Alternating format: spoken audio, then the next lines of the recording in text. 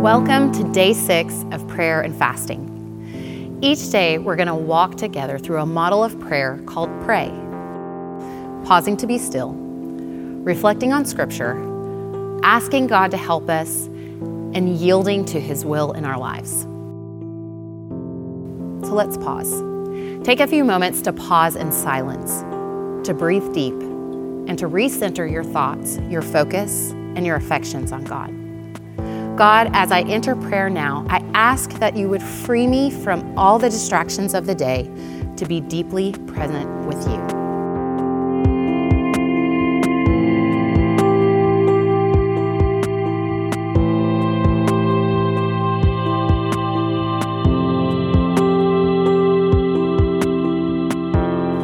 Jesus continued in Matthew 6, "And forgive us our debts, as we also have forgiven our debtors."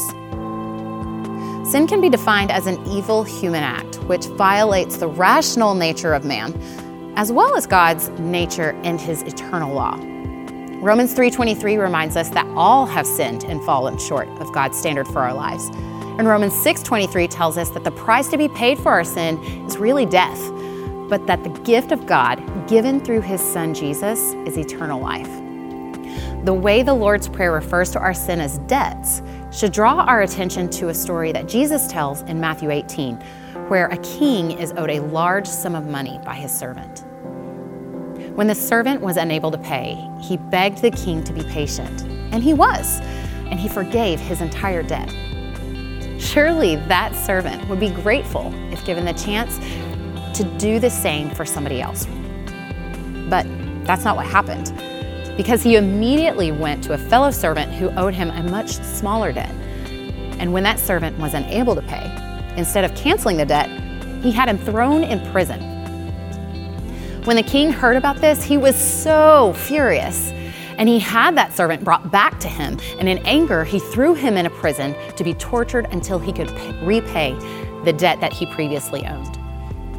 And after this story, Jesus says something that sends shockwaves through the crowd. "This is how my Heavenly Father will treat each one of you unless you forgive your brother or sister from your heart."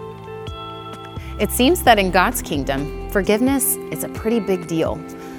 So let's take a few minutes to consider if there's any unforgiveness in our hearts.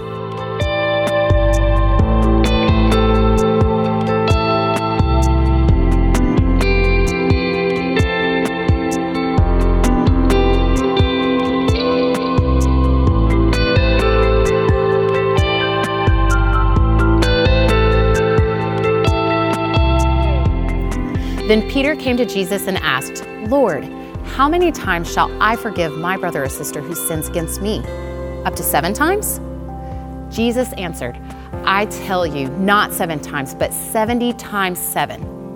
Even though we may feel that holding on to unforgiveness pays back those who've wronged us, it's actually we who are negatively affected. Unforgiveness makes us stuck in our past. When we refuse to forgive, we find ourselves unable to move on from our past hurts. Unforgiveness makes us bitter in our present and hinders us from experiencing joy in what God is doing right now. Unforgiveness robs us of our future, making it impossible for us to move into all that God has planned to do and through our lives. So let's choose today that unforgiveness will not hold power over us any longer. Take a few moments to boldly approach God, the one who forgives, and ask Him to move on your behalf and on the behalf of others, and even in our world. Let us pray that God would give us the strength to forgive those who have wronged us.